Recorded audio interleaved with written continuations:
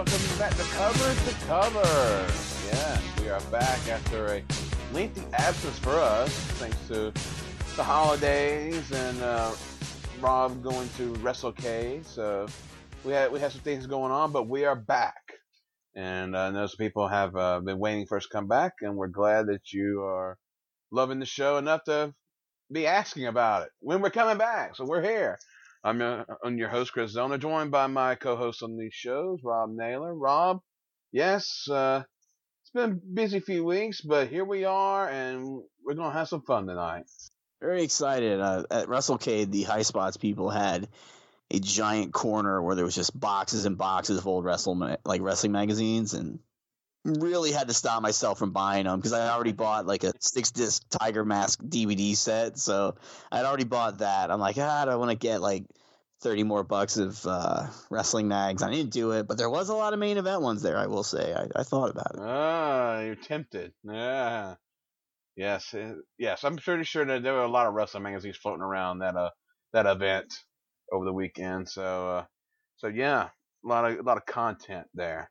But anyway, this show, we're going to have our earliest wrestling magazine that we've covered so far. As we had our latest one on the previous show, but we're going to 1984 now, the War of 84. And we have Pro Wrestling Illustrated, June 1984, where our cover is Ted DiBiase with holding his claw hand with black glove, saying, "The carnage continues. Why the NWA is afraid to stop Ted DiBiase." So that's our lead story. Then our other headlines here: press conference with Hulk Hogan, Mr. Wrestling 2's explosive story, Magnum TA is turning bad. So we'll have that. And then we have Ken Patera and Crusher Blackwell, or they know this time the Sheiks, versus the Rock and Roll Express. Will Sheik and Nano Casey's greed destroy his AWA Tag Team Champions? Well, we'll find out as we go along.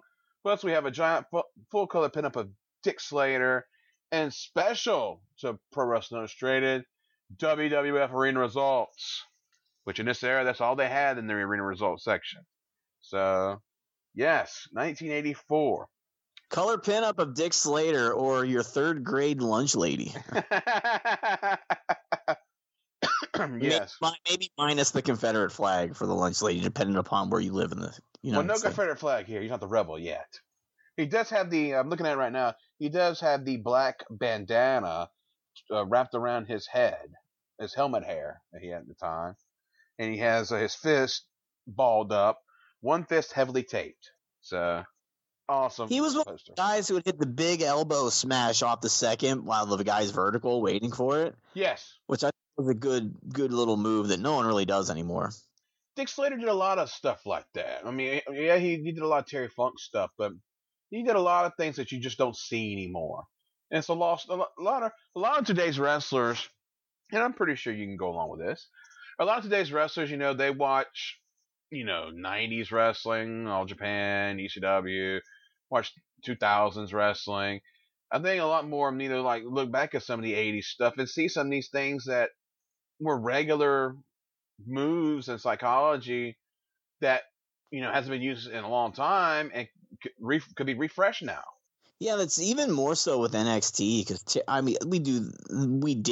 they do these skull sessions, obviously, where you have access to all the 80s and 70s wrestling, and Terry Taylor was always a huge proponent of watching those older matches, and even back to Ricky Starr, believe it or not, just for movement in the ring.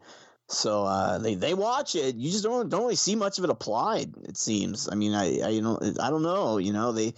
They certainly watch enough of that stuff, but it's more like early 2000s, early 2010 PWG style, I guess, instead. Yeah, which that's the new thing. I'm not complaining, but it's just interesting that 80s Mid-South wrestling has been rotated out of the skull sessions for BOLA 2014. Yeah.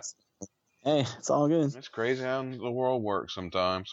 Yes, sir. All right, we'll begin with Between Falls, which is the letters to the editor.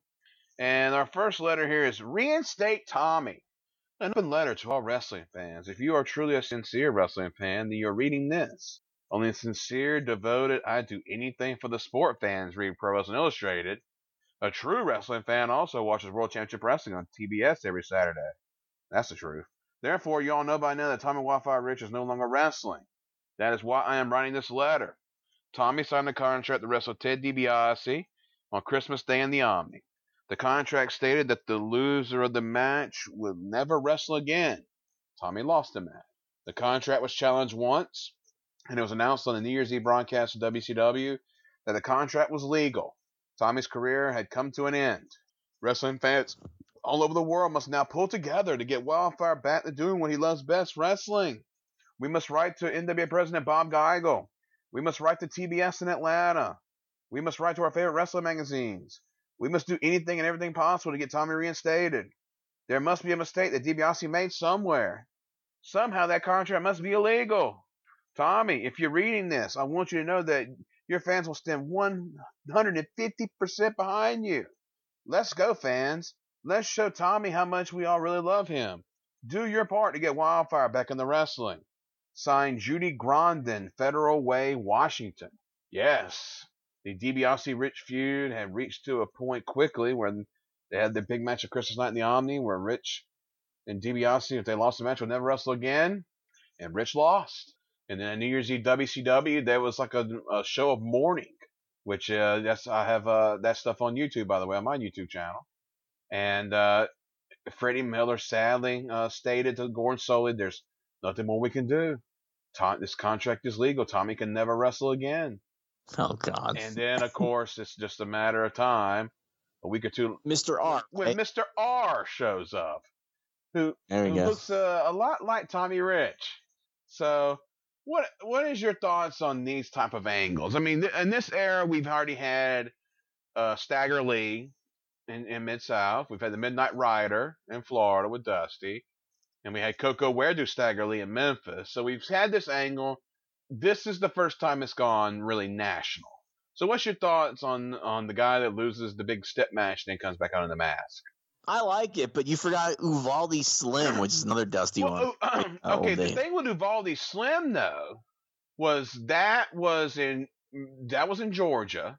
You use it in Florida, but that was in Georgia in 1980 with Ole and Gene, and Uvalde Slim had to come in and help get rid of the Anderson. But yeah, that's Dusty's first one. You're right.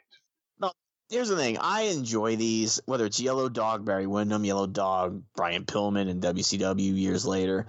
The Midnight Rider, the original Midnight Rider angle, where Dusty got beat on what was Christmas with Jake the Snake as Santa Claus. And, like, you Santa, and jumps off the balcony to try to get him, and they rioted, and Dusty's gone forever, and then basically he comes back as the Midnight Rider. And I like the idea as the Midnight Rider, a bad motherfucker, and he's gonna seek vengeance, and he's not nice, he doesn't like the fans, he's just a tough guy, And then when they brought the Midnight Rider back in '88, sorry guys, I loved it. He destroyed the job guys. He gave Tony Stuber a DDT on a fucking steel chair, which they sold like death, and he sat atop the ropes and gave his little speech, and Magnum was there, and the horse, Dos Diablo. Yeah, don't get the horse. Dos Diablo, the fuck it was, which was fantastic.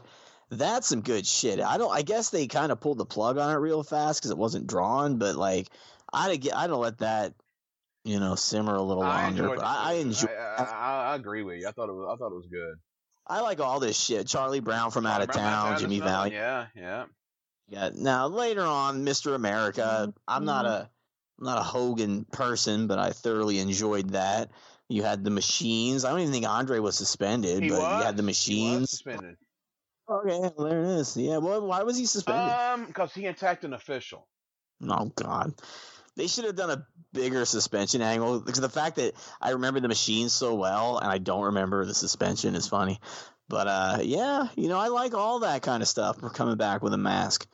Man, I think it's great, especially when it's obvious, like Andre or Hulk Hogan or Jimmy Valiant with a goddamn beard coming out of the bottom of his mask, as if it's anyone else. What set this one though apart though is we had one of the more memorable moments of that era on TBS is when DiBiase wrestled Mr. R for the national title, and then being Brad Armstrong, where Tommy Rich comes out on the set wearing the same tracksuit that Mr. R was wearing, waving at DiBiase as Brad under the mask pinned him and became national heavyweight champion.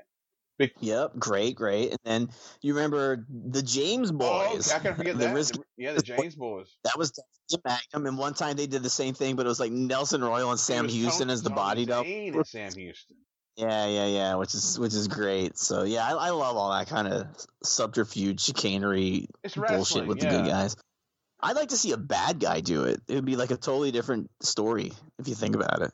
I'm trying to think if it. I think that's been done, and I'm drawing a blank. I can't think off the top. I can't think of one though. It's funny. Yeah, I'm drawing a blank on it. You think between us two, we would pick one out, but I can't think of one. Off my head, no. I mean, it's been done because I know it's been done. I can't remember who did. Piper did it in Los Angeles. He was the masked Canadian. That's one. Oh, okay, there you go. In the 70s. Cornette wore the mask only because he shaved his head. It was embarrassed, right? Yeah. Like, okay. Yeah. All right, there you go. All right. We have another letter here titled "A Dundee Hater." I used to be Bill Dundee's biggest fan, but now I hate him. I'm glad Steve Keirn ran him out of the area. The only reason he turned bad was because he was jealous of the success of the Rock and Roll Express, the Fabulous Ones, Jerry Lawler, and all the rest. Well, they can all wrestle better than Dundee any day of the week. You know, Dundee is really just a little person with a big mouth. He's lower than Jimmy Hart. He's even lower than Ted DiBiase. As far as I'm concerned, and that is low. Dundee is the worst. Signed Sharon Wright, Owensboro, Kentucky. I thought it was going to be signed Rick Gantner, but no. I guess. That would be a Dundee hater from 1992, I suppose. Yeah, Dundee had turned heel in Memphis in '83. And this is the deal where he is he took on the bodyguard Harley Davidson, which was Jim Morris, Hillbilly Jim. Nice. And they did a Loserly Town deal with Steve Keirn because Dundee was leaving to go book for Bill Watts. So it was pretty much an abrupt angle, and that's what happened. Yeah, so there you go. But yeah, Bill Dundee. The thing about Dundee was him turning heel in '83 was a much needed boost to his career. Because he had been a babyface for a long time in Memphis. He turns heel, and you had the legendary Loserly Town match with Lawler that year, and then he comes back, and he's still the cocky prick. I love the heel Dundee stuff in this era. Yeah, Dundee's a weird one for me, because like babyface youthful Dundee in the 70s with Nick Bockwinkel in Memphis is so fucking good. And then Dundee, the big Lawler match in '83, the big Lawler match in '85. Dundee and Buddy Landell as heels in '86 and '87 with Crockett, I suppose. Or Dundee went with Jimmy Garvin and Crockett also. But like, Dundee's one of the few wrestlers who I turned on big time. Like I'd say right around 1990, I just was like, oh, he's so boring. I don't like watching him. And I would watch these USWA shows and just really tune out. Here's the thing, let's see if you agree with this. Dundee could still work like a motherfucker, but Dundee's a guy who got old really quick. Yeah, I think that has to be it, because he would bounce all around in the earlier days.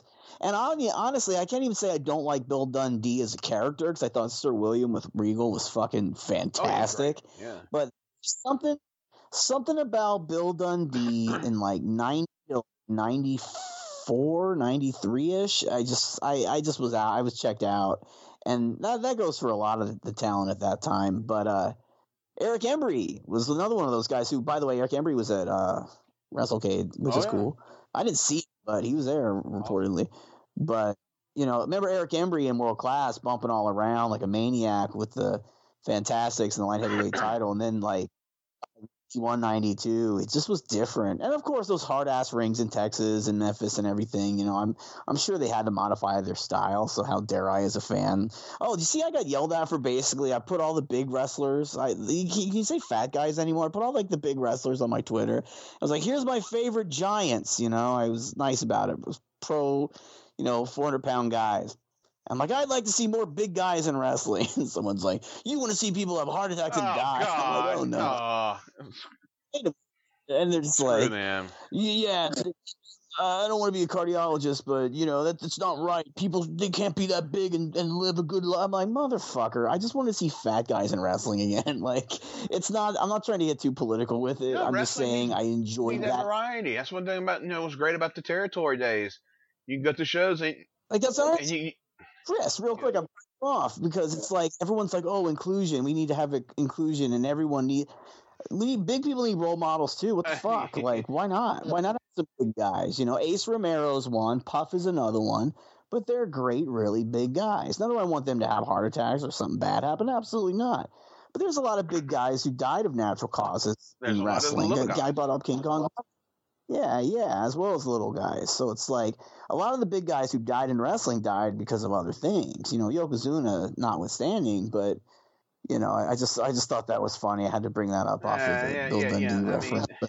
Wrestling needs that variety. It just goes to show that people will fight you over. You could say the sky is blue on the internet, and my God, that purple contingent's going to come out of the fucking woodwork and just get on your ass twice about it. I'm like, that's dude, why I pay no attention to people like that. Oh man, they weren't like that contentious with it, but I thought, oh my God, I just tried to post like 4 big guys. And when you see who other big guys people liked, it just turned into like, do you not care about their cardiovascular? I'm like, no, not really. I'm just a wrestling fan who likes big wrestlers. Yeah, exactly. I mean, that's your entertainment. I mean, whatever, So whatever, man. It's like saying, oh, I'm not going to like any of the 80s top guys because they are all steroid abusers and God help their health, By me buying that Lex Luger t-shirt, I'm only I'm basically allowing him to continue. How dare you enjoy Road Warrior Hawk matches? Or I should have ripped all the posters off my wall of all the greased up roid guys back in the 80s. Kurt Hennig, all those guys. God forbid. Lord. Oh, man. Yeah. Screw all that. All right. Let's go to ringside with Bill Apter. The hard. All right. Following a bizarre series of events in the Carolinas, the Mid-Atlantic Championship belt is now around the waist of Angelo Mosca Jr. Until early January, both the Mid-Atlantic title and U.S. heavyweight title belonged to Dick Slater. But Slater decided he didn't want to be bothered defending both titles, so he gave the Mid-Atlantic title to Ivan Koloff on the grounds that, in his own words, Koloff is the only other man in Mid-Atlantic at the time that deserved such an honor. So Koloff was Mid-Atlantic champion, but not for long. On January 30th in Spencer, North Carolina, Koloff was upset by Mosca Jr. Mosca Jr. said he owes all his success to his father. Dad's been absolutely great to me, Mosca Jr. said. He's helped me with my training. He's helped me improve my technique and speed in the ring. And he's worked me in the gym to help build my stamina. Boy, without his help, I'd never won that title. Angelo Sr. is overjoyed with his son's success. What an achievement. What a match. What a boy, he boasted. My son, the Mid-Atlantic champion, he pinned Koloff. It's great. It's great, I tell you. It's absolutely great. This kid has got a future. I'm telling you, my boy's going to be in the big world champion someday. Well, no, he ain't. Okay. Oh, my God. Angelo Mosca Jr., one of the all-time worst wrestlers in the history of wrestling. Nice guy, from what I've heard, but horrible wrestler. There's the wrestler reverse burial. Nice guy, but here's the thing. I've never seen an Angelo Mosca Jr. match in my entire life.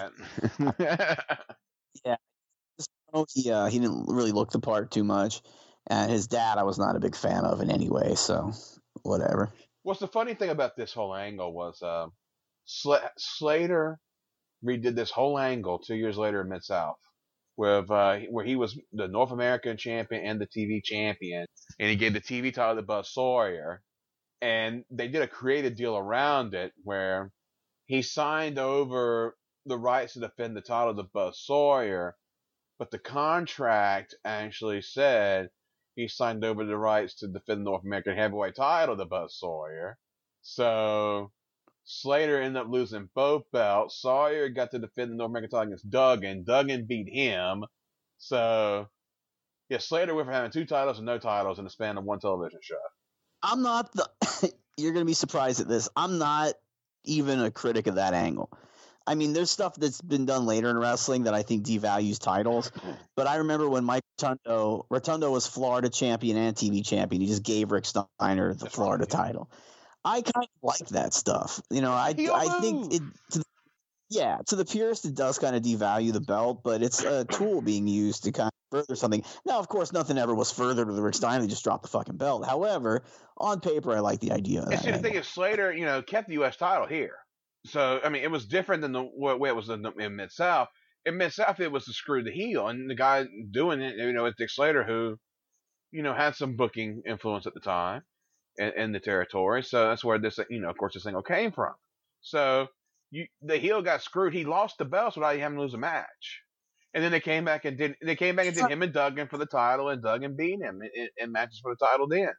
And the guy who keeps the title, it only elevates the title he's holding by making it more important than the other title. So I think there's a plus to doing that angle. Yeah, and it worked. It worked. Absolutely, it worked. So, but yeah, Angelo Mosca Jr., horrible, horrific. All right, the Road Warriors have regained the national tag team titles from Brett and Buzz Sawyer. The Warriors' proud manager, Precious Paul Ellering, noted that it's high time the national tag titles return to the Legion of Doom. Hawk and Adam are two of the most awesome physical specimens in the wrestling world today, two incredible men who represent all that is finest about professional sports. And what's most exciting about the Warriors regaining the titles, Ellering added, is that they managed to run Buzz Sawyer out of town into the hospital. Isn't it too bad about the little mad dog? Isn't it shameful that he had to put his tail between his hind legs and run like the scared rabbit he truly is? And let us be a warning to anyone who chooses to cross paths with Precious Paul Ellering and his Legion of Doom, as they will serve you all the same fate that has befallen Buzz Sawyer. Beware one and all. Now, we talked about this on the show before, about how you had these little quotes supposedly from the wrestlers. This is one time where I read these quotes and I actually think I can see Paul Ellering saying everything there. Oh, yeah. Because Paul Ellering was that verbose guy, He had the gift of gab. He would use big words and was eloquent in his speaking. Yeah, he was. He would bellow, and he was like deranged when he managed Buzz Sawyer too. He came across as like a good nut. So I like that. I would like Buzz Sawyer to have a goddamn partner worth his salt instead of fucking the bubblegum kid. But Buzz Sawyer and Brett Sawyer against the Road Warriors is one of the earliest Road Warriors feuds.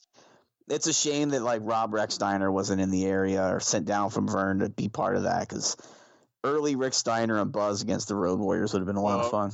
Rob Recksteiner was wrestling for the University of Michigan at this point in time, so he wasn't even a pro yet. Was it really?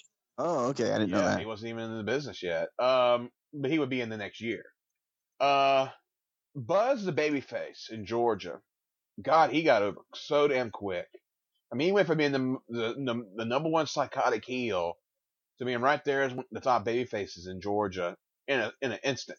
Amazing to watch. And if you've never seen it, go watch on W Network the show from the Omni after Last Battle of Atlanta, where he wrestled Abdullah the Butcher, and then he saved Brett after the match that Brett and Dusty had against the Road Warriors, and that Omni crowd was just going ape shit for Buzz and everything he did, man. What a over babyface. Really? I'm learning so much here because I've seen none of this. Like, I don't even know about any of this. Because remember, this is a year before I got into wrestling. And I'd like to think I learned a lot more about eras I wasn't around for. But, like, I don't know any of this, to be honest with you. Like, Abdullah against Buzz Sawyer sounds fucking sick. Like I said, it's on the W Network. You can watch it anytime if you have it. So, definitely check it out. Right. Yeah, and, of course, all the Georgia stuff is on YouTube TV. I put it up, and other people put it up. Seek out YouTube. I'll go check that out. I mean, the Buzz Sawyer turn and everything was just really, really good stuff. And the way they did it, where it was acknowledged that Brett was his brother, because Brett came in as Brett Wayne, not Brett Sawyer. And then it was eventually acknowledged, and Ole Anderson was talking about how their mother was kind of, talking to Buzz and trying to influence him about, he needed to help take care of his brother. I mean, really great storytelling in that whole angle. So I remember this just from the magazines. They had a picture of Buzz and Brett, and it's like, this is my brother. And I was like, oh, look at that. They're brothers. So there you go. I would remember this more for the back issue of the magazine than I would from actually watching any of it. So there's the power of magazines again. Exactly. All right, Larry and Zbysko's negotiating for several matches in the AWA. Well, he would eventually go there, and full time later on, but this is the beginning of that long-lasting relationship where he eventually met his future wife. So, I say that relationship with AWA worked out well for him. Yeah, I when I think of the AWA, I think of Larry Zbyszko. It's a true story. I think Larry Zbyszko, Greg Gagne, and of course Nick Yeah. Bockwinkel. Oh And the Hennings. yeah. But Zbyszko, Bockwinkel, Gagne, especially 80s wise. Yeah, those are the three biggies. Absolutely. Coco Ware has donned the mask he wore earlier in his career and is now wrestling under the name Stagger Lee again. Very here we go weird again. because he was wrestling without the mask. Then all of a sudden, he just put the mask on because he felt he needed it to regain his confidence. So he did it. Then he aligned with Norville Austin, unmasked again, and then that's when the Pretty Young Things became a gimmick. So yeah, that's a nice little twist on the angle, though. You had a guy that was masked. He took the mask off, but he felt like he needed to put the mask back on to regain his confidence. What do you think about an angle like that? I'm not against it. It's an interesting touch. I don't really like Coco as Stagger Lee as much as I like just regulation Coco Beware, but It's an interesting little touch on the gimmick. It's kind of like how in Southeastern Continental where Jerry Stubbs, if he was Mr. Olympia, he was a babyface. But if he was Jerry Stubbs, he was a heel. And that went for years. Oh, that's true. Yeah. Yeah, that went for years. So, interesting little takeoff on that whole gimmick. I think Jerry Stubbs is one of the best wrestlers of all time. Tremendous. Love Jerry Stubbs. He's so good. And he's another one that you were just talking about, the old 80s guys that maybe a lot of people didn't watch that they should be watching for sure. Absolutely. All right, Sheik Adnano Casey claims he was at revenge against Jim Brunzell. Recently broke his leg during a match in La Crosse, Wisconsin. And Sheik Adnano Casey always had something going on. A cast on his arm, broken leg. He was always in some shit. Yes, Sheik Adnan Al Casey. What a what a childhood memory he is. My God. And everything you're saying came right before. Like, when I got into wrestling, Brunzell was a killer bee, and Adnan Al Casey had his army with, like, the Barbarian and Mongolian Stomper and Ali Khan and Off and those guys. So this is just right before they're making the transition where everything changes in 85 and 86. Yeah, this is when he's managing Patera and Blackwell. That's the Sheiks. I just always remember every Adnan Al Casey's would be like, I would quote it and say Hemana. I didn't know what the fuck he was saying, but like, yeah, he had the very unique way of speaking, almost a Nikita Koloff, Shatoita-esque way where you remember. See, the thing with Adnan, but we had Akbar down here, and Akbar to me was a whole lot better at the gimmick than Adnan. Well, wasn't Akbar completely phony with, like, he didn't sound like a Sheik? He didn't. I'm allowed to say that 2020, but you know what I mean? Like, he didn't have the accent. No, he had Arabic blood, but I mean he didn't, because he's from Oklahoma. He's Jim Weba. Where realized there was Adnan's real name is Adnan Casey. No, was Akbar Billy White Wolf? No, Adnan's Billy White Wolf, correct? Yeah. Okay. And did Akbar have a backstory of when he changed? Akbar was Akbar for many years. He started out under his real name, and then he took on the Skandar Akbar gimmick in the late 60s, and that stuck with him forever. There you go. Yeah, I'm a fan of Akbar. Oh, yeah, look. Love me some Akbar. All right. Barry Windham won a $35,000 20-man Battle Royal Spectacular held in St. Louis at the Killer Tournament February 3rd. The final 2 men in the ring were Windham and Dory Funk Jr., whom Barry eliminated with a quote-unquote Mexican roll. Who knows? Now, there you go. Here are the other competitors in this match. Listen to this list of names. Remember, this is St. Louis, so you have a wide variety of talent. Crusher Blackwell, Ken Patera, Blackjack Mulligan, Crazy Luke Graham, Dick Slater, Tully Blanchard, Avalanche Buzz Tyler, Colonel Buckley George Christopher Roby III, Buck Robley, Wahoo McDaniel, Harley Race, Gorgeous Jimmy Garvin, Jim Brunzell, and Bulldog Bob Brown. Wow, that's quite the shit show there. You have the yin and yang of pro wrestling talent right there. Holy shit. Well, that's St. Louis. And you see, again, St. Louis was not a territory, it was a town. And just like, Houston for Paul Bosch was a town. I always dug the St. Louis Houston vibes because, again, it was different. they would bring in this variety of talent. They work with a promotion. Of course, St. Louis worked with Central States. Bosch would work with either Fritz, then went to Joe Blanchard, then went to Watts. But they were able to bring in other names that wouldn't normally work in that territory to work their big shows. Their shows felt bigger because they were one town. What do you think about that part of wrestling, where you had the town versus the territory? I'm okay with it. I just, I don't. I like certain towns, but I don't understand it too much because I never was around watching or following wrestling when they just had towns. Like I hear Texas had towns, Houston, San Antonio. You know what I mean? Yeah, but again, the thing is, so it's like I said, the town. Was its own thing. It's like it had no real. Anything else was just built for that show every other week in that market, or every once a month, or however they would do it. It's different. That's what made them stand out. From other places, and they paid Mm. they paid great too because they only ran every so often, so they were able to give better money to the talent. That's why you got a lot of top talent that would end up going to working for Paul Bosch and Sam Muchnick. Mm-hmm. So interesting stuff. '84 is an interesting year in St. Louis with the WWF there in full force, NWA sending top talent to the show. So yeah, interesting year.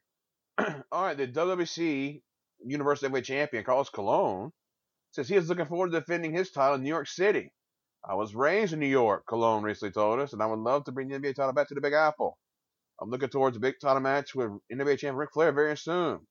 Colon, by the way, was recently awarded with Pro Wrestling Illustrated's Man of the Year award for 1983. According to senior editor Bill After, presented the plaque Colon as seen on New York's WXTV, Channel 41. The award recognizes Colon's conduct as a true champion both in and out of the ring. What can you say about Carlos Colon that hasn't already been said, for Christ's sake? Yeah. I mean, that Man of the Year award didn't mean much after 1988, that's for sure. But it was interesting seeing him start getting pushed in the magazines in '84 because his involvement with the NWA trying to run New York City, trying to get a foothold in New York, and their TV was on the Spanish language station there, so they felt like they needed Colon to be a fairly big star to get over there. Yeah, I mean, I remember they had the action figure of him and Abby. NWA too. I read about him at the big NWA shows, so I didn't know who the hell he was. I just knew he was really good because he beat everybody in Puerto Rico. So. You know, when the good thing about the Carlos Colon NWA figure, it actually had a rough forehead. Remember that? Yes. Yeah, Abby did too. Abby had marks. Love that. It's insane. Rick Rude, ROOD, is now wrestling throughout Tennessee. He's been teaming with Terry Gibbs and is currently under the management of Jimmy Hart. A star is about to be born in Memphis, Tennessee with Rick Rude. Yeah, no offense. Fuck Rick Rude. We need to talk about Terry Gibbs. Any other podcast in the world could talk about Rick Rude. We probably have already. Yeah. Terry Gibbs deserved more. I think Terry Gibbs was one of those ICW guys, but, helped the Poffos out. Really solid worker. Enhancement guy in 85 in particular for WWF. And 86, I think, too. But never got over the hump, you know what I mean? Like, I don't really understand why. Maybe it was just like a color personality type thing. Is it like something that's, he wasn't colorful, is what I'm trying to say. He was kind of bland. But a good worker. A good worker. Terry? He worked in different territories. Because I know I talked to the fine folks at High Spots regarding purchasing the ICW library, which they don't have it and they don't have rights to it. But Lanny Poffo doesn't own it, which is interesting. Because there was a discussion over potentially doing an ICW Poffo documentary, but I don't really think it got too far because Lanny said he would do an interview, and there's obviously other interviews from like Ron Garvin, Macho Man, so other people have talked about it. But, there's just discussion on whether there would be a market or interest in such a thing. But I would be interested. Like, give me all the Paul Christie matches. Give me, early Buddy Landell and early Bob Orton. To me, Yeah, just for the Bob Orton matches before he really broke down That's Wally with a physically broom would be on his great. head, a mop on his head, and Rip Rogers. That's a wild Oz Baker's Yeah. front teeth getting false teeth getting busted. There was lots of stuff going on. Yes. I would like to see more of Pafos It's a wild ICW. show. I don't know what the quality would look like, but Yeah, it's I got some. I got some good quality ICW. It's interesting, very interesting to watch. Yeah, go. yeah, it's historical. The war with Memphis and all that kind of stuff. They lost the war to Memphis, but they were in it for quite a few I years. need maybe I can hook you up some ICW. I got some. Maybe I can hook you up with it. What do you think the biggest crowd ICW ever drew was? Well, they ran Rupp Arena in Lexington, fairly regularly. Like they 10,000? They probably drew a crowd close to that. I would think so. Maybe, yeah. Oh yeah. I always wonder what territories would do as much as AEW's done. Like just looking historically, because like the break in that 10,000 Well, is pretty impressive. A lot of companies all never done territories it. pretty much had a one town that did 10,000 fans in. Oh yeah. Oh, okay. See, I didn't know that. Yeah. That's I mean, good. it wouldn't maybe not every week, but I mean, still, I mean, there were those markets that they would do. Continental did crowds above 10,000. At Boutwell, yeah.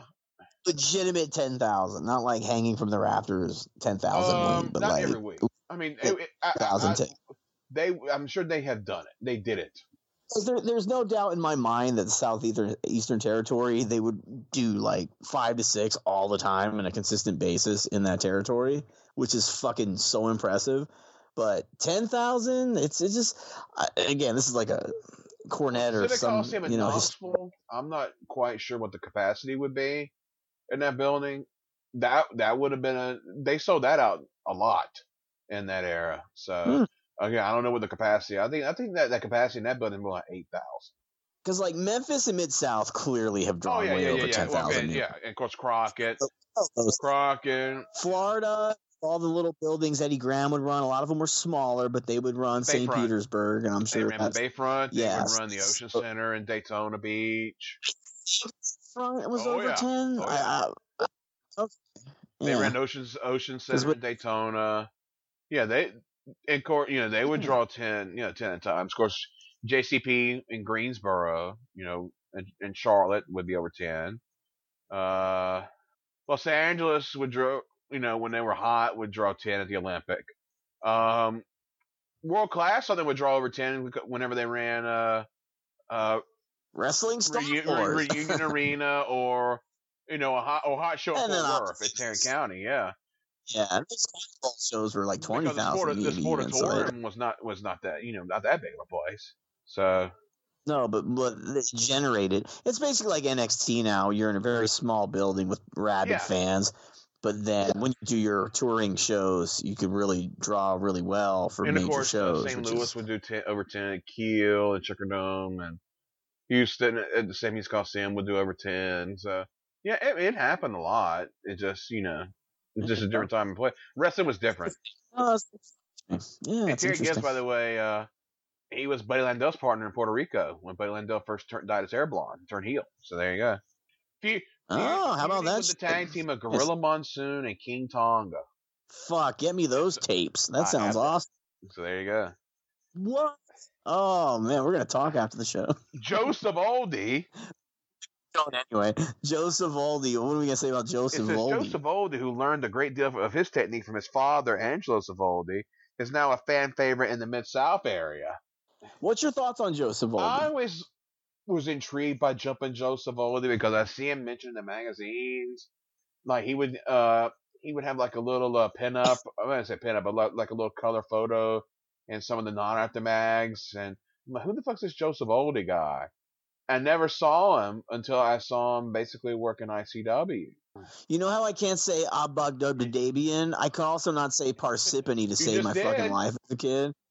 I can now, but I could not back in the day. I don't even want to say what I would call it, but it wasn't Parsippany. But that was for Big Joe Savoldi was from. And Joe Savoldi on the Tito meter, because he goes Steamboat Tito, maybe Ricky Santana. I'd say Joseph Oldie sub Ricky Santana is a white meat babyface. Maybe a little bit above Steve-O. You know what I mean? Like, if we're going to look at all the white meat babies that we can. I wish I had more of Joseph Oldie as the one half of the Rock and Roll Rollers with Al Perez. See, I didn't even know they existed. Was that an IC? That was in Puerto Rico, and then Al Perez turned heel on him. Yeah. How about that? All right. Yeah, because even babyface Al Perez, I would put a little bit above Joseph Oldie. Oh, yeah. We had that great video of winning by Santana in Mid-South. Nice. How about Jim Brunzell or Joseph Oldie? Get that. Yeah. Jim Brunzell. Yeah. Who would you pick? You'd pick Jim Brunzell over Joseph Oldie? Oh, yeah. Jim Brunzell's a better worker. All right. Mike Von Erich? Who? Oh, God. Mike Von Erich? No question, Joseph Oldie. Come on. All right. Well, there you go. I'll stop. With Mike Von Erich, I got an oh God from you, so. All right, and last but not least, it looks as if there's a feud brewing between Slaughter and Iron Sheik in WWF. Sheik doesn't like Slaughter's patriotism, and Slaughter's deeply angered by Sheik's vocal anti-Americanism. Speaking of patriotism, Don Cornell and Cowboy Bob Orton have presented an American flag to Ivan Koloff, proclaiming him to be an honorary American. Well, that would be... Wait, Don Cornell and Bob who? Orton. They were tag champions. That's so awesome. Oh, no, they were very good tag champions at the time. But before Orton left, and then when Orton left, it was Don and Ivan hooked up as a team. And then that American flag became a big part of the angle when Don turned face, where they would have the flag match, where Don won back the American flag that he gave to Koloff. I like this show, Chris, because it's really like the B-Sides episode so far, because we could have talked a lot about Sarge and Sheik, which is such a classic feud, but we know we'll bring that up again at some point, so it's like, why even belabor the point? Like, obviously, the boot camp match is, in my opinion, the best WWF match of the entire 80s, by the way. But it's also, when you read the angle in the magazine, Sergeant Slaughter's a patriot. Iron Sheik's not. They're going to fight. That's as easy as wrestling is. Isn't it crazy? Like, think of all the money that feud drew, and it's just based so primal, so obvious. Like, here's this guy. He's from fucking Iran. No one likes Iran at the time. Hey, here's Sarge. He likes to do the anthem. Yay, patriotism. And then you just go, you know? But Don Kernoodle, Chris. There's not too many best of Don Kernoodle DVD sets out there, but there should be, because I think Don Kernoodle has quietly been in some of the most classic wrestling matches there is. You just said both names. So, do you prefer Kernoodle or Kernodle? Oh, shit, I did, didn't I? I say Kernoodle, but I say Kernoodle just because I like that one, too. Daniel or Wahume Daniels. That's true, and Rocky Kernoodle. See, I think I say Don Kernoodle, and I say Rocky Kernoodle. Well, so I always say go figure. Larson when I think of Rocky Kernoodle. Oh, look at you. Deep cut with that one. But yeah, I think Don Kernoodle is really fucking good, and I don't think I've even ever seen a Bob Orton Jr. Don Kernoodle tag team match. But on the network, certainly enjoy on the Mid-Atlantic '84 stuff. You're gonna make me fucking subscribe the Saudi Blood Money Network. God damn, I think I have to. Sorry guys, I'm gonna resubscribe. But no, that sounds awesome. That's all worth it to me. I don't give a damn. Yeah, I gotta have it. And pristine quality too. You can't beat that. Oh, I know. I've seen some of the old Mid-Atlantic stuff. It looks great. So that's Ringside Bill after. We got a King's Court with Peter King. And basically all it's about is he spends a day with Bruno. And working with Bruno in his gym. Basically talking about his retirement and all that other stuff. Bruno's out of the business at this point in time. But yeah, it's just talking about Bruno and his thoughts on wrestling. And I'll just read what it says at the end. Will Bruno return to wrestling in 1984? Let's hope so. He is, after all, known as the living legend, and as that phrase implies, his legend is still living and still growing. Well, he does return, just as an announcer. So, there you go. What's the hair like?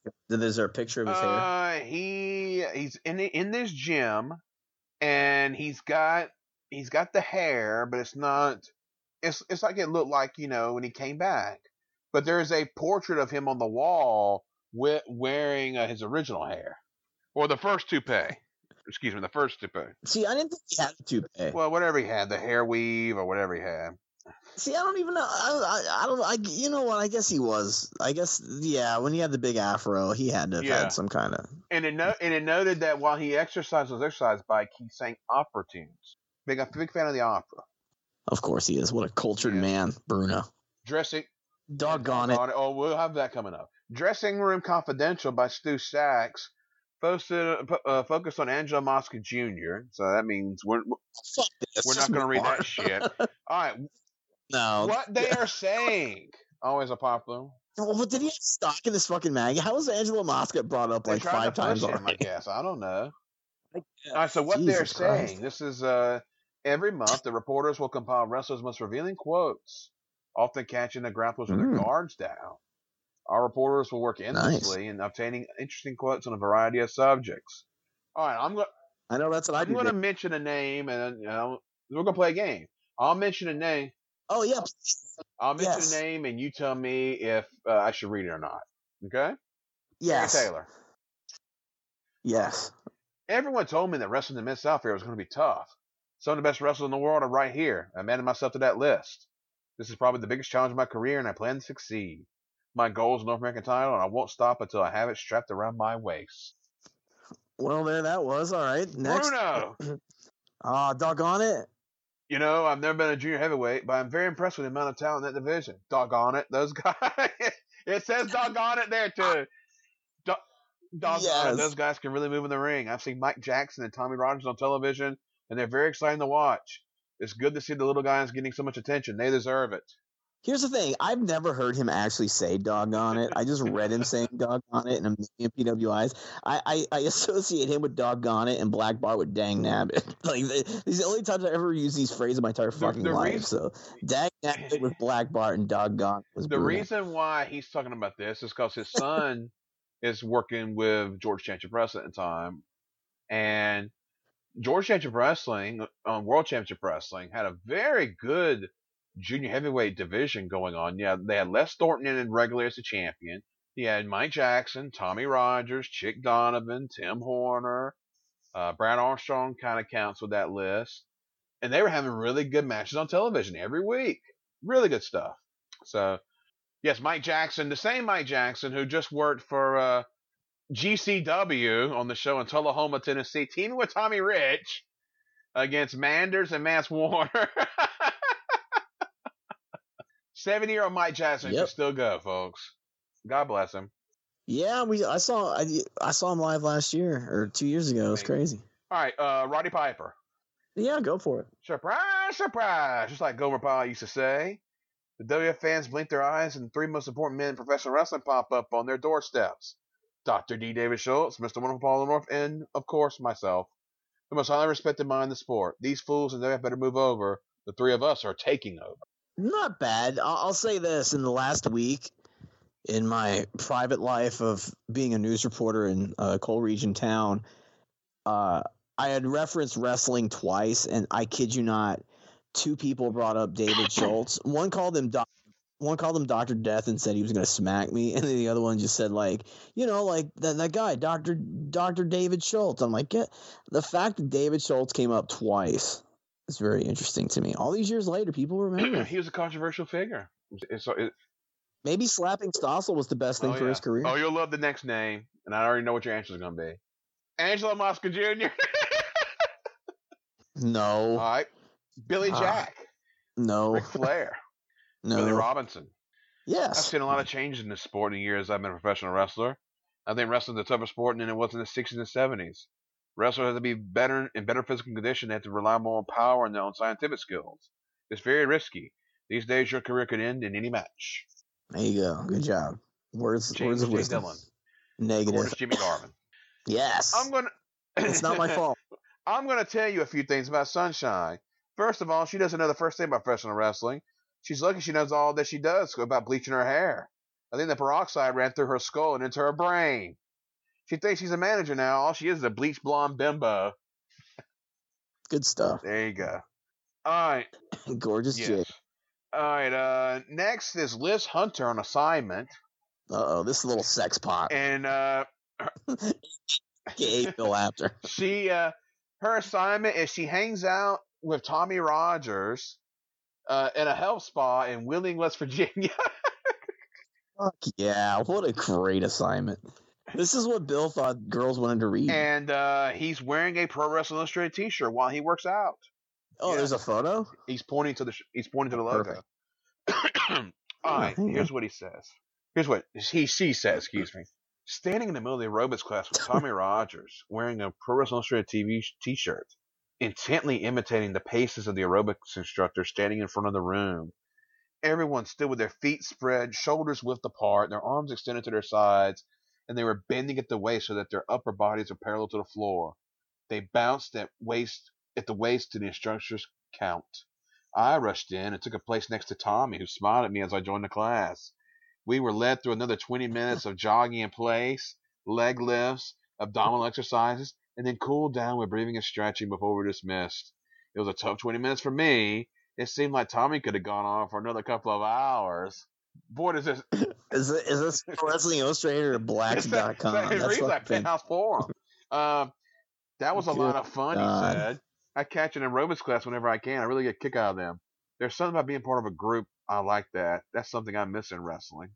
Oh, my goodness. So it goes into more and more of him talking about health. And basically, Liz Hunter, the gist of this article is Liz Hunter talks about how the wrestling in 1984, the wrestlers, are different than they were in 1978 or stuff like that. They're more physically fit. And they're more about their cardiovascular skills and all that stuff. Here's what he says. He says, I feel great, especially after a really good workout. I see a lot of people that huff and puff their way through a workout. They leave the gym, get in their cars, light up a cigarette. Is that ridiculous or what? They defeat the purpose. Why bother exercising? These people spend 4 or 5 hours a week working out, and they could cancel out any positive effects on their workout during the week's remaining 163, 164 hours. Getting and staying in shape doesn't begin and end in the gym. It's a way of life, a 168-hour-a-week job. It's the way you treat your body, and as far as I'm concerned, I think it's pretty important to keep your body in shape. You don't get another one after you use the first one up. So there you go. Words of wisdom from Tommy Rogers. Wow. The best column we've read. Let's see here. Oh, you'll like this. Off the Top Rope with Dan Shockett. Letters to Dan Shockett. Dear Mr. Shockett, I have a theory on Bob Backlund's loss of the WF title. Everyone knows that Backlund's manager Arnold Skolin managed Bruno Sammartino.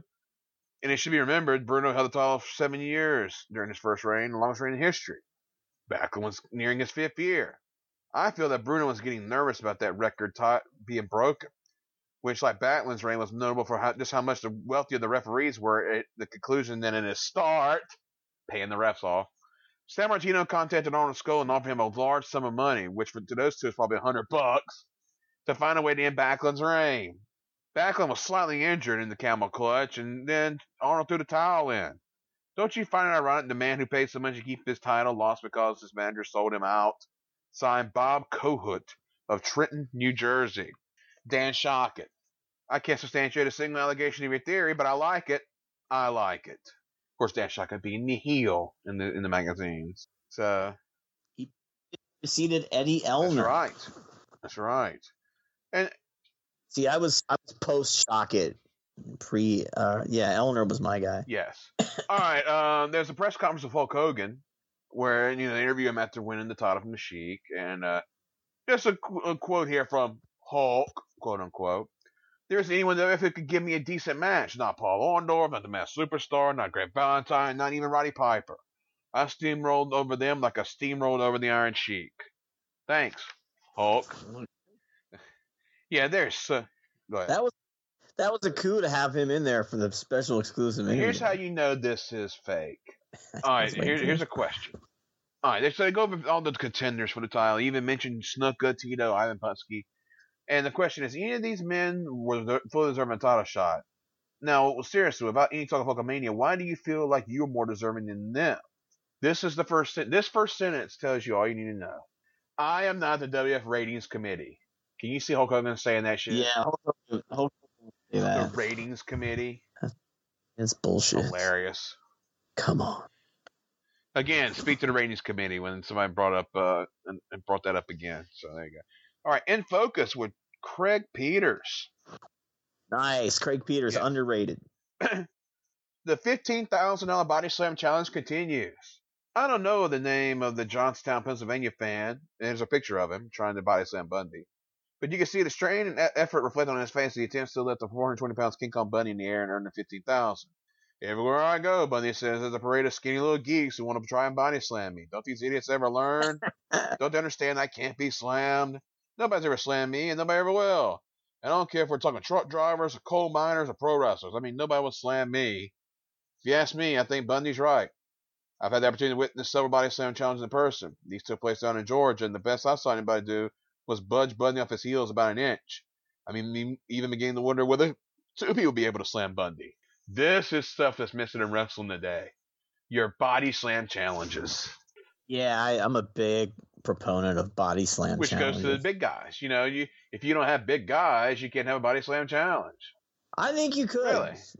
I think the way we educated people now. Do you remember when Paul Lee, in the early days of Dean Malenko and ECW, marketed Dean Malenko like a mini Big Bubba Rogers, where he was just like this little shooter guy that would just fuck you up, but like with shoot moves? Yeah, I really like that. I think you could do it where a guy has a low center of gravity and he just can't go up, and he challenges you and he could just tie his leg around you and you couldn't get him in the air. I don't know. I think it's still do it. It's obviously best with big guys, but you know how we're longing for that. I know. Johnstown, Pennsylvania. I'm looking at this fan and it's not a color photo, but he looks like he'd be from Johnstown, Pennsylvania. That's a wonderful place to live. He's just got that look of somebody that would live in that neck of the woods. So there you go. Yeah. And one more. Caught in a blinding fog. There's a horrible occurrence in Orlando, Florida. Kendo Nagasaki at Mike Rotundo full force in the face with his mysterious green fog. Mike was required the aid of Mike Davis to make it safe back to the dressing room area. I'll tell you something, Rotundo told me several days after the incident. I never knew what hit me. All of a sudden, I hear this whoosh. Then I feel this spray of liquid hitting my face. Yeah, I bet. The worst part of it was that someone got my eyes and began to burn like hell. They still bother me now, but it's not so bad. I had to go to the eye doctor and get some special eye wash treatments. I'm still using the eye wash now, and I'll be using it for another couple of weeks. I've never seen Mike in such agony, said Mike Davis, close friend of Mike Rotundo. He was afraid to be blinded for life. It's a very frightening thing. He was scared. I'll tell you that. As for Kendo, well, Kendo will get his. He'll be paid back for what he did to Mike. That's a promise. All right, now what did you call the green stuff? I always called it mist, the green mist, but there were other words. Go ahead. I would call it mist. I've heard fog. Yes. I never liked fog, which is used in that article there. What was the funniest? What was the funniest word for it? Somebody used spray. Sputum. McMahon would say sputum, and I would fucking. When he had the WWF, Gary Sputum, or Gary Stride, I'm sorry. Oh yeah, yeah, Gary Sputum, all right. But no, they would call the green sputum, and I would just laugh. Yeah, that is pretty funny. I mean, there were different names that people would use, but Kendo Nagasaki, Florida was where he got his biggest push, but always came off to me like a low grade kabuki. So. Yeah, that's true. I liked him with Muda though, the White Ninja. Yeah, they were good together. He was good. He was good for Muda, that's for sure. All right, next we have one of our lead stories. Mr. Wrestling 2 is a explosive story. Madam TA is turning bad by Joseph Bua. What? Mr. Wrestling 2 opposed Madam TA's alliance with Lanny Poffo, convinced this association will lead to a change in his tag team partner's wrestling philosophy. A visit to the Office Pro Illustrated provided Wrestling 2 a photographic proof that this startling change might have already begun. Okay, here's what happened. There's this picture. It's got Mr. Wrestling 2's face in a circle, and he's looking sternly, and it's planted over a picture of Magnum and Randy Savage as a tag team at the Thanksgiving night tag tournament at the Omni. Okay, and then when you watch Mid-South, when this whole angle is about, Mr. Wrestling 2 brings up the fact that Magnum teamed up with Randy Savage at the Omni. And Randy Savage is one of the worst people in the history of wrestling. So Magnum teamed with Lanny Poffo, who they acknowledged was Randy's brother. When Lanny was a babyface in Mid-South. How could he do that? How could he team with that man and team with his brother? These people are evil, which would begin the Mr. Wrestling 2 turn. Okay. So everyone thought Magnum was going to turn, but that's what I mean. 2 turn. Yeah, I mean, I don't think anybody thought Magnum was turning. It was that 2 was putting that thought in people's minds. Because 2 was his mentor. He was his coach. And he was trying to keep Magnum on the path of righteousness. So. Was that the first 2 turn? The first one in the modern era. He had been heel in the 70s. Oh, and nice. stuff I wish I could see where he feuded with Mr. Wrestling. Yeah, he feuded with Tim Woods. All right. So Was there ever? It was just Mr. Wrestling 1 and yeah. 2 then, right? And did 2 win? Yes, he won that feud, and he started to be known as Mr. Wrestling for a while, and then went back to being Mr. Wrestling too. Which in this feud, when he turned heel, he became Mr. Wrestling again, and Hercules Hernandez became Mr. Wrestling too. Oh, wow. And didn't Tim Woods lose a finger or that something? was in Columbus. Yeah, that was a fan incident. Oh. And then, you'll love this. Ugh. They did the same angle in Southeastern at the Mid South, where Mr. Wrestling 2 came in there as a heel, and his Mr. Wrestling 2 there was Pat Rose. Oh, nice. I love Pat Rose. Yeah. Original Heavenly Bodies. So Bill Apter's showing him photos of this, and Wrestling 2 is like, what is this garbage? Why wasn't I made aware of this? Why did I do this? This is incredible. I can't believe this. What the hell's going on here? He says, first it's Poffo, now it's Savage. They're probably being advised by the old man, Angelo Poffo. This isn't good. Not good at all. And Apter's trying to explain to, well, they were put together by a hat. They pulled names out of the hat to be the tag partners. Two said, come on, Bill. If you're going to give excuses, at least give me good ones. How did they get to the finals? This was a chance teaming. They had to work together beforehand. I don't believe this. What do you know about this, Apter? You know everything that's going on. Come on, Bill. Nothing, Apter replied. Really, I don't know anything about this. Well, this is definitely a sign. This is getting way out of hand. The Poffos are going to ruin that boy. They're dangerous. Terry's still developing. All he needs is some idiot like Angelo Poffo filling his head with ideas. He would teach him how to hide foreign objects, how to hide the trophy from a referee. He doesn't need this. We've come so far in this time we work together. I've stopped this now, whether Terry likes it or not. Hilarious. Wow. There it is. Hilarious. And then we got the Patera Black Rock and Roll Express thing, which I don't really go into that. They had a series of matches at Mid-South Coliseum for the AWA tag titles before Rock and Rolls went to Mid-South. So, interesting. Oh, wait. Rock and Roll and Lanny and Savage. Rock and Roll, Patera, and Blackwell. What? Did they really? I didn't know that. Some of that on DVD, too. Yo, Blackwell against Ricky Morton. Yeah, it's not complete matches, but it's clips, and it's pretty fun. Oh, yeah. So, there's an article about that. Like I said, we won't get into that. And then we have, here we go. The lead story, the carnage continues while the NWA is afraid of Ted DiBiase.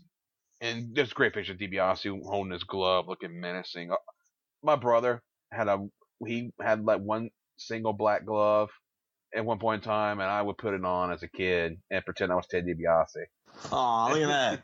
I was Black. You were what? I was Black Jack Mulligan. Oh, Ted DiBiase, that's the black glove for me.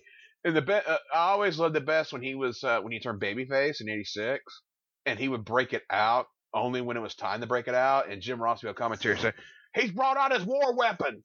Talking about the black glove. Oh, that's good. Like he's like. Now you mentioned earlier he did the claw. He didn't do the claw. No, he had the claw. That claw stance. Yeah. He never did the claw.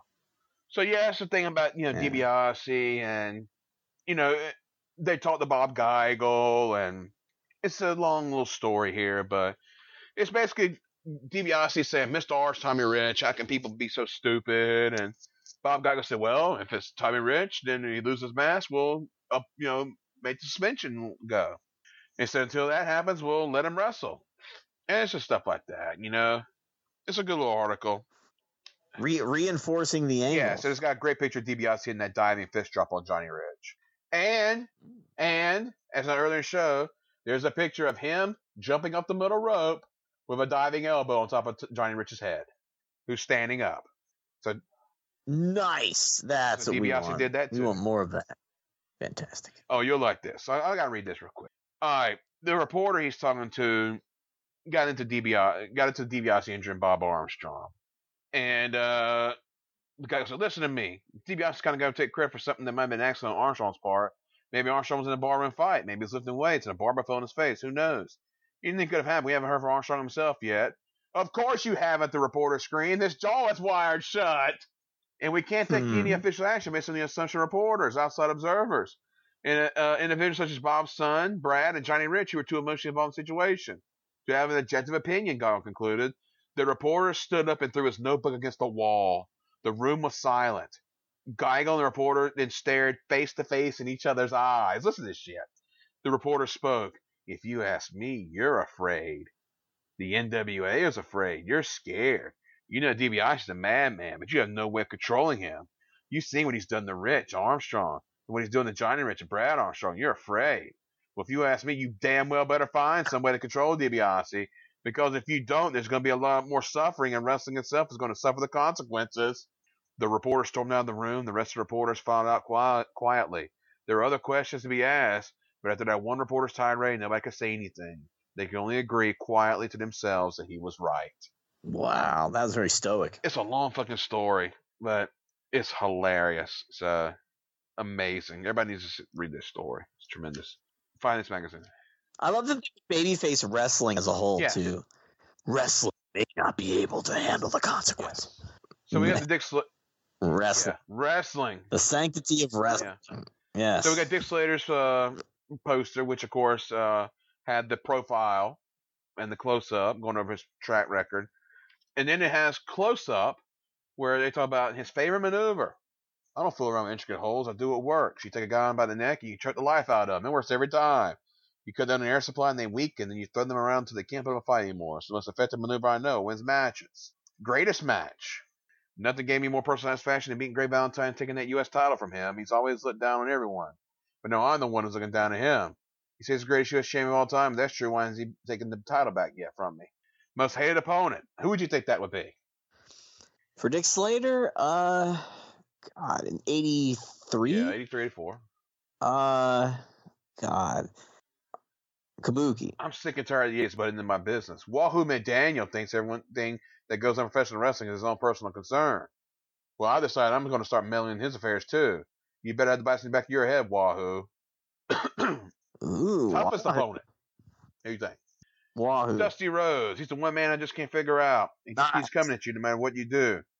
I once broke a chair right over his head. Even with the chair hanging around his neck, he kept fighting. I might not like him too much, but I got to respect him. He really got guts. Now that you mentioned Dusty, my favorite Dick Slater moment involves Dusty.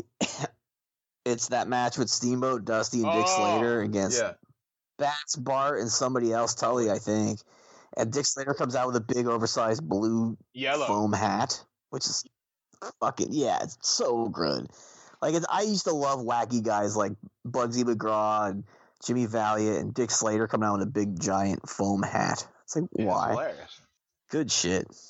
And it was a bunkhouse match. That's right. Yeah, it's one of those deals that the TV time ran up before the finish, too. And Magnum took the lasso and lassoed J.J. Dillon at ringside. Red hot.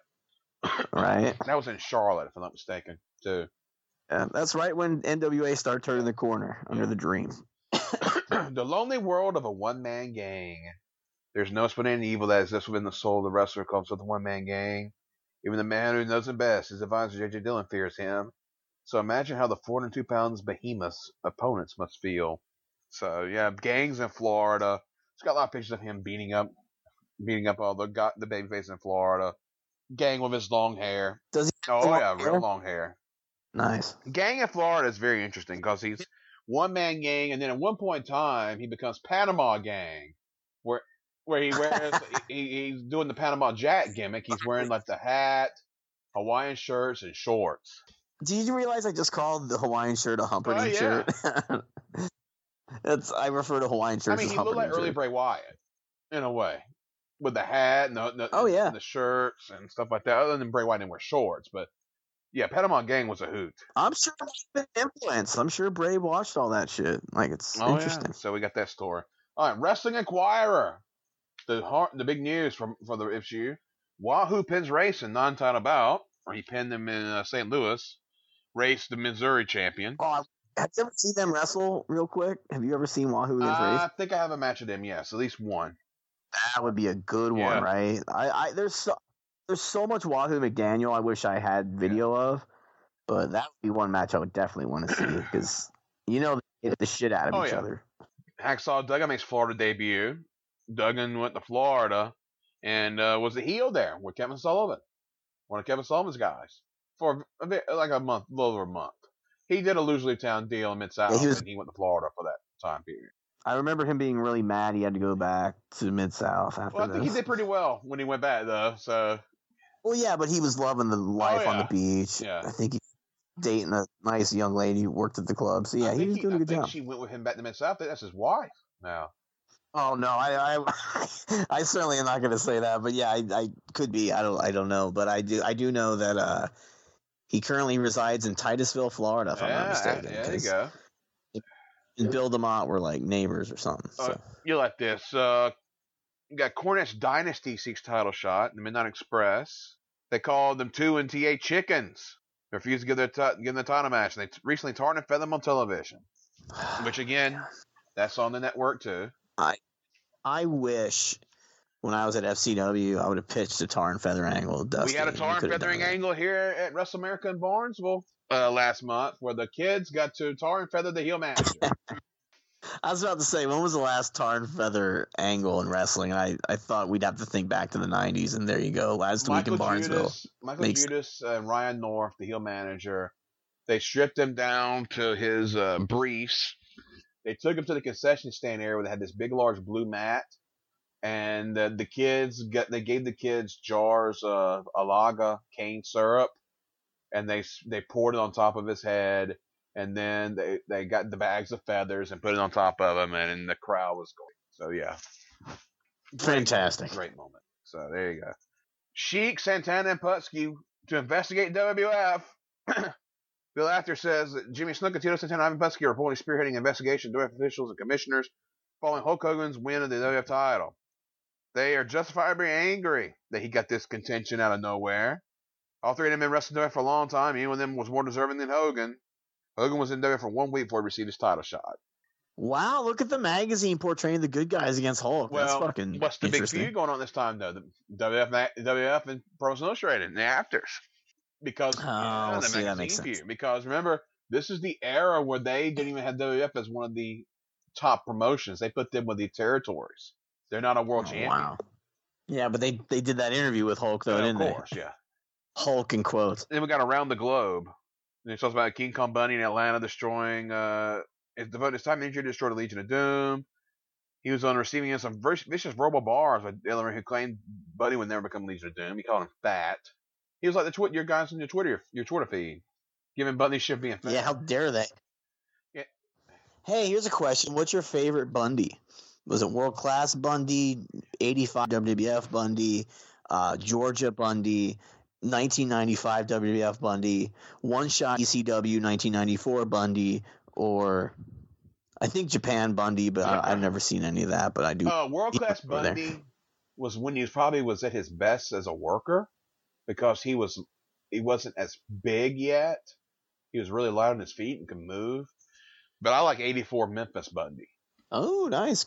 I like Memphis Bundy, but I also like pre-WWF couple shot AWA Big Daddy Bundy, who teamed up with Jerry Blackwell against the Road Warriors. I like Georgia Babyface Bundy. Yeah, because that was always that AWA thing where Brody had to be King Kong Brody. Could be Bruiser. Yeah. There was only one Bruiser. Then King Bundy couldn't be King Kong because Bruiser, so then he had to be Big Daddy. Well, WWF was doing the same thing because remember they brought Buzz Sawyer in as Bulldog Buzz Sawyer because they would have Mad Dog Vachon on there, so he could be Mad Dog Buzz Sawyer. Oh yeah, you're right. Okay.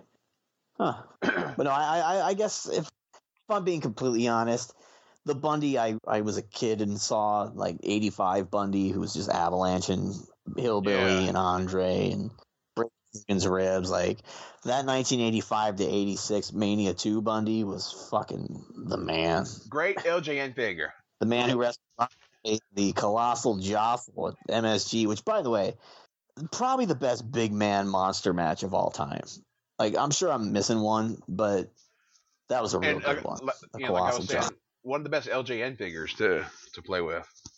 Oh yeah, you can kill someone with that. The King Kong Bundy LJN could be a murder weapon. Yeah. 8 pounds. If I ever lose like my 5 pound hand weight, I just take 1 5 pound hand weight and a King Kong Bundy on the other hand.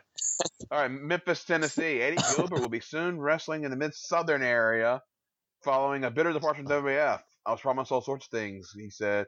Title match for the junior weight title, title match for the Intercontinental title. I never got the matches, only promises. The junior weight Gilbert title becomes a new fabulous one, and then has the epic heel turn, and the rest is history. So yeah, there you go. Eddie Gilbert, WWF, total white meat baby face. It's hilarious watching him there, man. I mean, he's like Bob Backlund Jr. Yeah, and I think he'll probably, when I get that goddamn he'll be on Tiger there. Mask DVD that I left, Yeah, I left it in a hotel room in Oh Carolina, but no. it's being mailed.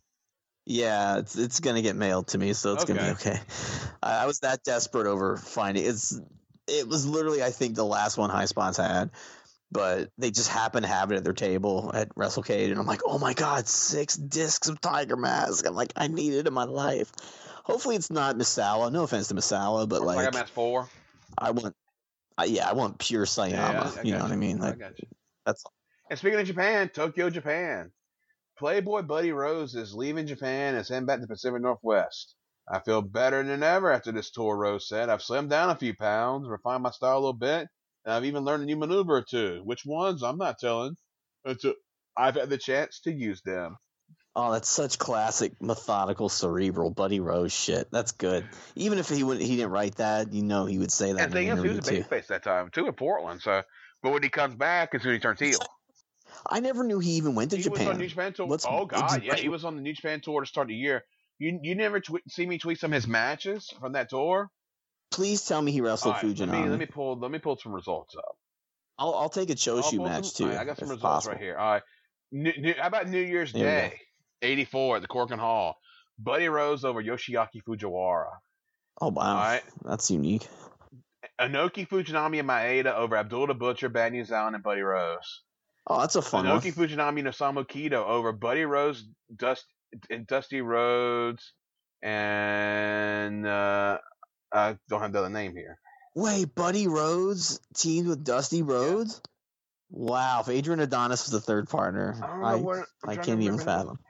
They could have put the Killer Bee Mass Confusion without well, switch in and out. That's fucking crazy. I never knew Buddy and Dusty. I wonder if they ever were opposing each other.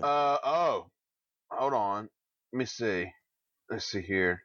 Oh yeah, the third partner in that match, Bret Hart. What we got? What?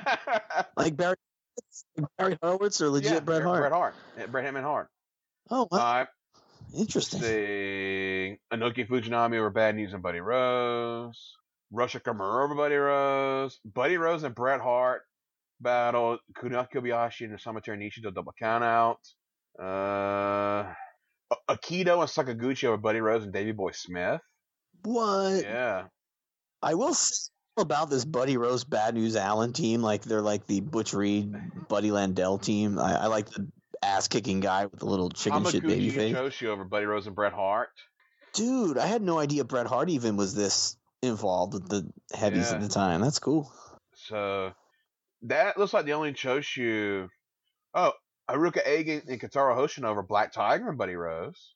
Ooh, Mark Rocco. Yeah, that's the only, so no. Rose and Choshu only have one match against each other.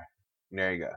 Hey, we got some tags with Fujinami, so we'll take it. All right, next we have Looking At with Matt Brock with Jimmy Garvin, where he goes over, Garvin and the deal with Sunshine and Precious. Nothing really of note here.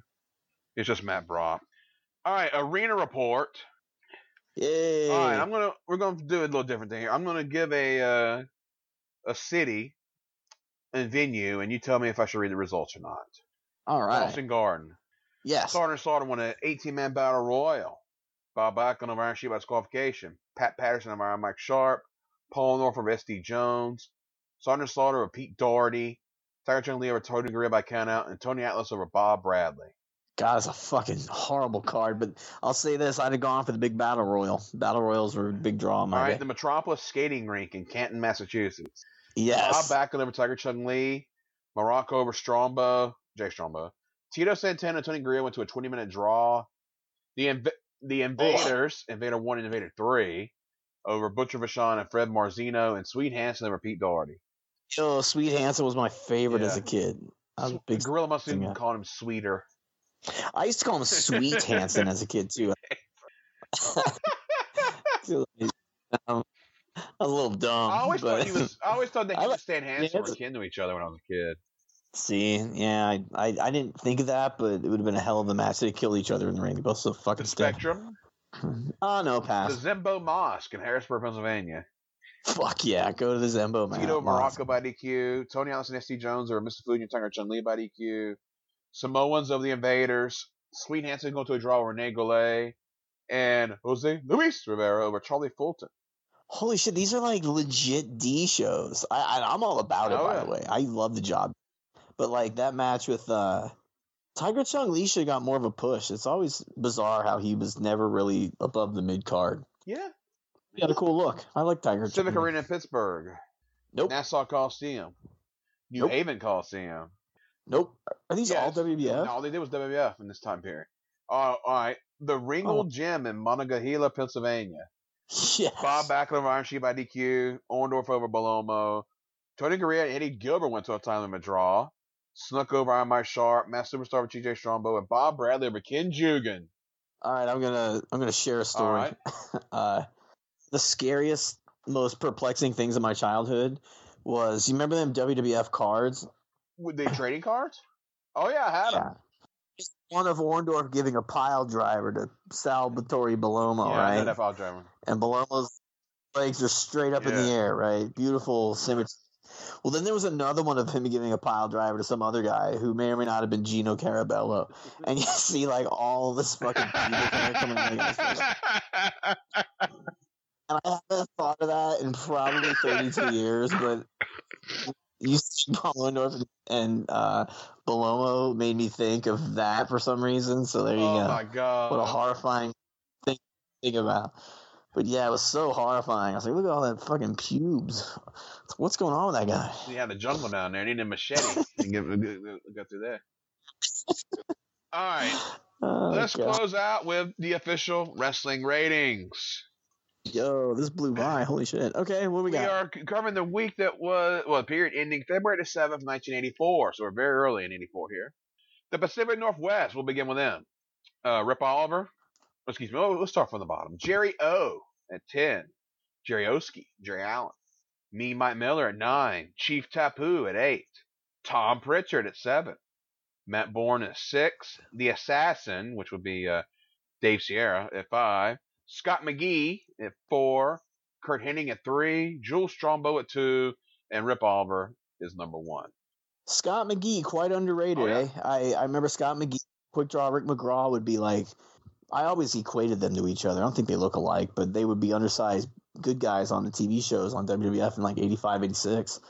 Well, at least McGee 86, but like I just remember thinking he was really good. But then I remember I didn't think much of Scott McGee for years, but I remember there was a shoot interview with Barry Windham in 2000, and he brought up his friendship with Scott McGee, and then he just said he wasn't doing real well.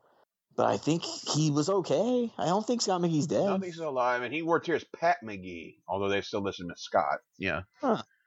All right, the Mid-Southern area. Oh, yeah, Number our 10, favorite. Eddie Gilbert. Number 9, the Masked Mr. Ebony. Tom Jones under the gimmick, not the singer. Stan Lane at 8. Steve Kern at 7. Dutch Mantel at 6. King Konga at 5th. Randy Savage at 4th. Joe LeDuc 3rd. Jerry Lawler 2. And Austin Idol number 1.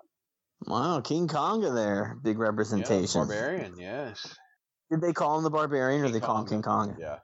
But they never called him Konga the Barbarian, correct? Well, no, I don't think they called him that anywhere, did they? Nobody called him that. Oh. Isn't this an argument that's been had where basically he was in the magazine, it says Konga the Barbarian, but he was just like... And Dave. Yeah. Oh, interesting. Because like Nord the Barbarian was never Nord the Barbarian, and was he? was. And World Class he was. Oh. Yeah. Yeah. Okay, then. I forgot for some reason. I think in World Class I knew that. Because remember Dickhead would... Norwegian. How dare I? Remember he would call Nord the Norwegian. From Norwegia. All right, Mid-South. Kamala 10th. Oh, God. Jim Neidhart 9th. Dr. Death Steve Williams 8th. Terry Taylor 7th. Manu T.A. 6th. Mr. Wrestling 2 5th. Butch Reed 4th. Crusher Darceau 3rd. Nikolai Volkov 2nd. And JYD 1st. Some big dudes there. Terry Taylor wasn't joking when he said that. Dundee. When he went there, Dundee's about to get involved. And, it's about to change. The times are about to change. Florida. Number 10, Hacksaw Duggan. 9th, Mike Davis. 8th, Mike Graham. 7th, Billy Jack. 6th, One Man Gang. 5th, The Dirty Yellow Dog. 4th, Mike Rotundo. 3rd, Dusty Rhodes. 2, Kendo Nagasaki. Number 1, Ron Bass. Wow, that's right before Florida goes south. Yeah, it's before Dusty left. They all go. Like, I think Dusty, Rotundo, Wyndham, Bass, Bart. Oh, yeah. Yeah, this territory's cleaned out in months, yeah. Dutch Mid-Atlantic.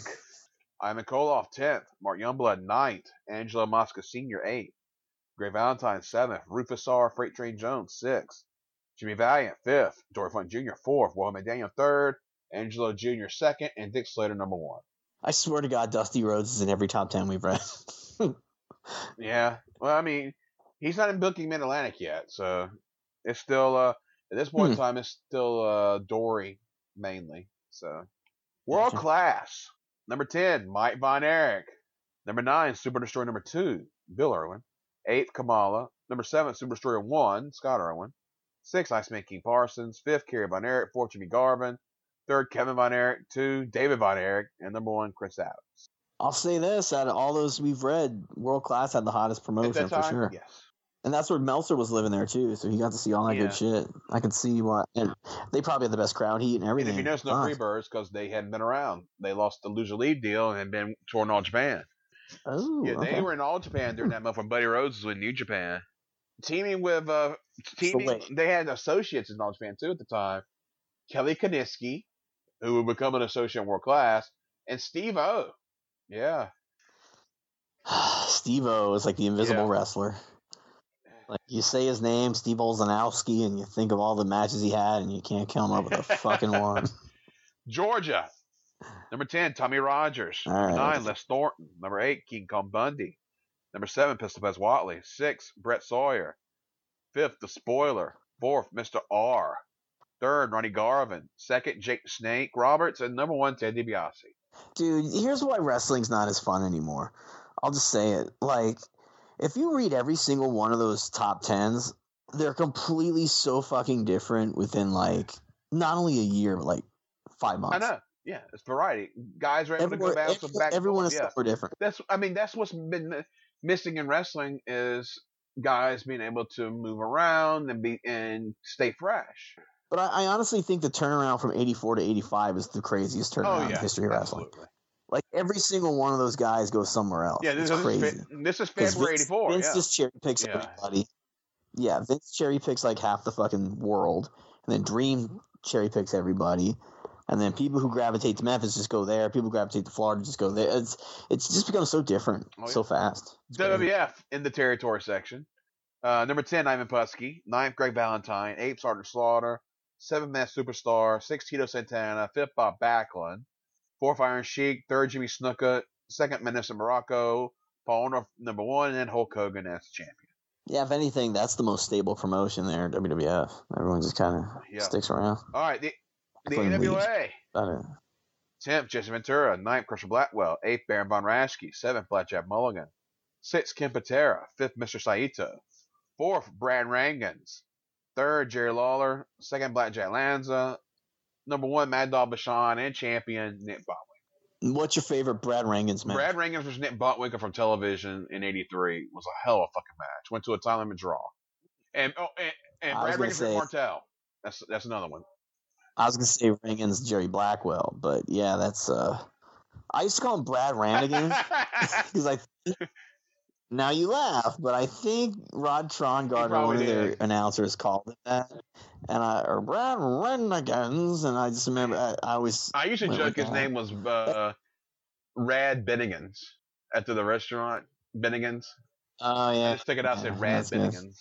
Brad Rannigans. All right, and then the National Wrestling Alliance, which is the total conglomerate here of everybody. Number 10, Rip Oliver. 9th, David Von Erich. 8th, Chris Adams. 7th, Carlos Colon. 6th, Wally McDaniel. 5th, Ron Bass. 4th, Kendo Nagasaki. 3rd, Harley Race. 2nd, Ted DiBiase. Dick Slater, number 1. And Ric Flair, your world champion. Notice Dusty Rhodes not in the top 10 in the NWA. Wow, see, I lost that bet. I was about to butt in and go, another Dusty Rhodes, but no. Which is interesting. All right, most hated. Dick Slater, 10. Jimmy Garvin, 9th. Iron Sheik, 8th. Ken Patera, 7th. Nick Botwicker, 6th. King Kong Bundy, 5th. Butch Reed, 4th. Ron Bass, 3rd. Nikolai Volkov, 2nd. Ted DiBiase, the number 1 most hated man in wrestling. Man, Ron Bass is way up there. Most popular. Number 10, Iceman King Parsons. Number 9, Man MTA. 8th, Mike Rotundo. 7th, Kerry Von Erich. 6th, Jimmy Valiant. 5th, Hulk Hogan. 4th, Junkyard Dog. 3rd, Jimmy Snuka. 2nd, Dusty Rhodes. And the number 1 most popular man in wrestling, Andre the Giant. Wow. See, if anyone aside from Hogan would have been, it would have been Andre, but clearly shots fired at Hulk Hogan. Yes, our favorite, the tag teams. Number 10, the North American Tag Champions in the World Wrestling Council. The Mass Medics, or Los Supermedicos. Johnny Rods and Jose Estrada under the hoods. International Tag Champions in Montreal, Tony Parisi and Gino Brito at 9th. Number 8, the Southern Tag Champions, or Mid-Southern Tag Champions. The Zambui Express, Mr. Elijah Akeem and Mr. Kareem Muhammad. 7th, World WWF Tag Champions, Rocky Johnson, Tony Atlas. 6th, Mid-South Tag Champions, Wrestling 2 Amanda TA. 5th, American Tag Champions in World Class, Super Destroyers. 4th, U.S. Tag Champions in Florida, Mike Rotunda and Mike Davis. 3rd, National Tag Champions, the Road Warriors. 2nd, AWA World Tag Champions, Black One Patera. And your number 1 tag team in the world, according to Pro Illustrated in February 1984, Bob Orton Jr. and Don Carnolo, NWA World Tag Champions. What? And then your top 10 overall wrestlers. Dino Bravo, number 10. Dick Slater at 9th. David Von Erich 8th. Carlos Colon 7th. Hulk Hogan 6th. Nick Botwinkle 5th. Dusty Rhodes 4th. Harley Race 3rd. Andre the Giant 2nd. And Ric Flair number 1. And if you all remember, there was always like the ratings analysis. Well, we had special ratings in this one for St. Louis. So, they only ran twice a month, but we still have a St. Louis ratings.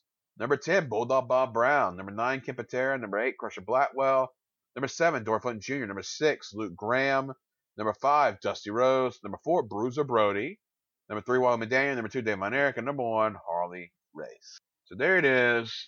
The June 1984 issue of Pro Wrestling Illustrated.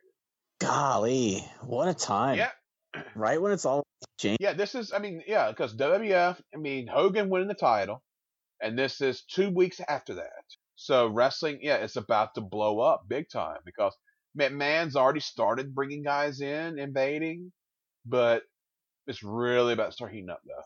What would you say the best promotion is at this time? The best promotion at that time, World Class. Yeah, I agree. World Class. Too. Florida maybe second. Yeah, they still had some good shit going on there. Georgia, too. I love, but Georgia wasn't doing any business really this time. But I love Georgia television because it's my home. Memphis was going through kind of a transition. They were still good, but they were going through. Mid-South was about to really blow up. So there's that. I haven't seen a lot of Northwest from this era. Mid-Atlantic was, at post-Starrcade. There's some good stuff going on. WF was going through their big change. NWA was still solid. But, yeah, World Class would be number 1, really, right at this point in time, I think. Yeah, because, NWA or Mid-Atlantic wasn't even what it was supposed to be soon yet. Yeah. And, World Class is, the most fleshed out one of all of them. Exactly. So, there we go. So, I will have some photos coming soon for you guys to go along with your listening of this show. So, be on the lookout for that. And, so we'll be back soon, maybe 2 weeks, with our next show, and Rob will be making his choice for that show. So, yes, I'm already going to tell you. I'm going to pick a 1988. Okay, that sounds good. It's different than what we've we did 88. I think the first show we did was 88. That was when we picked.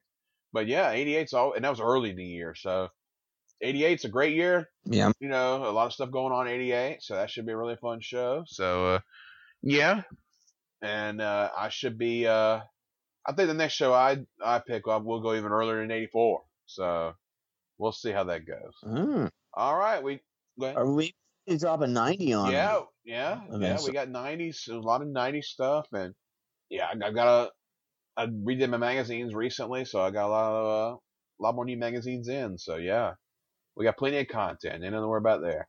All right, folks, we thank you for listening, and we'll be back, like I said, in a week or two with our next edition. So for Rob, thank you as always for being with me. This is Chris saying so long from the Peach State of Georgia. Praise Abba-Dib-Dabian.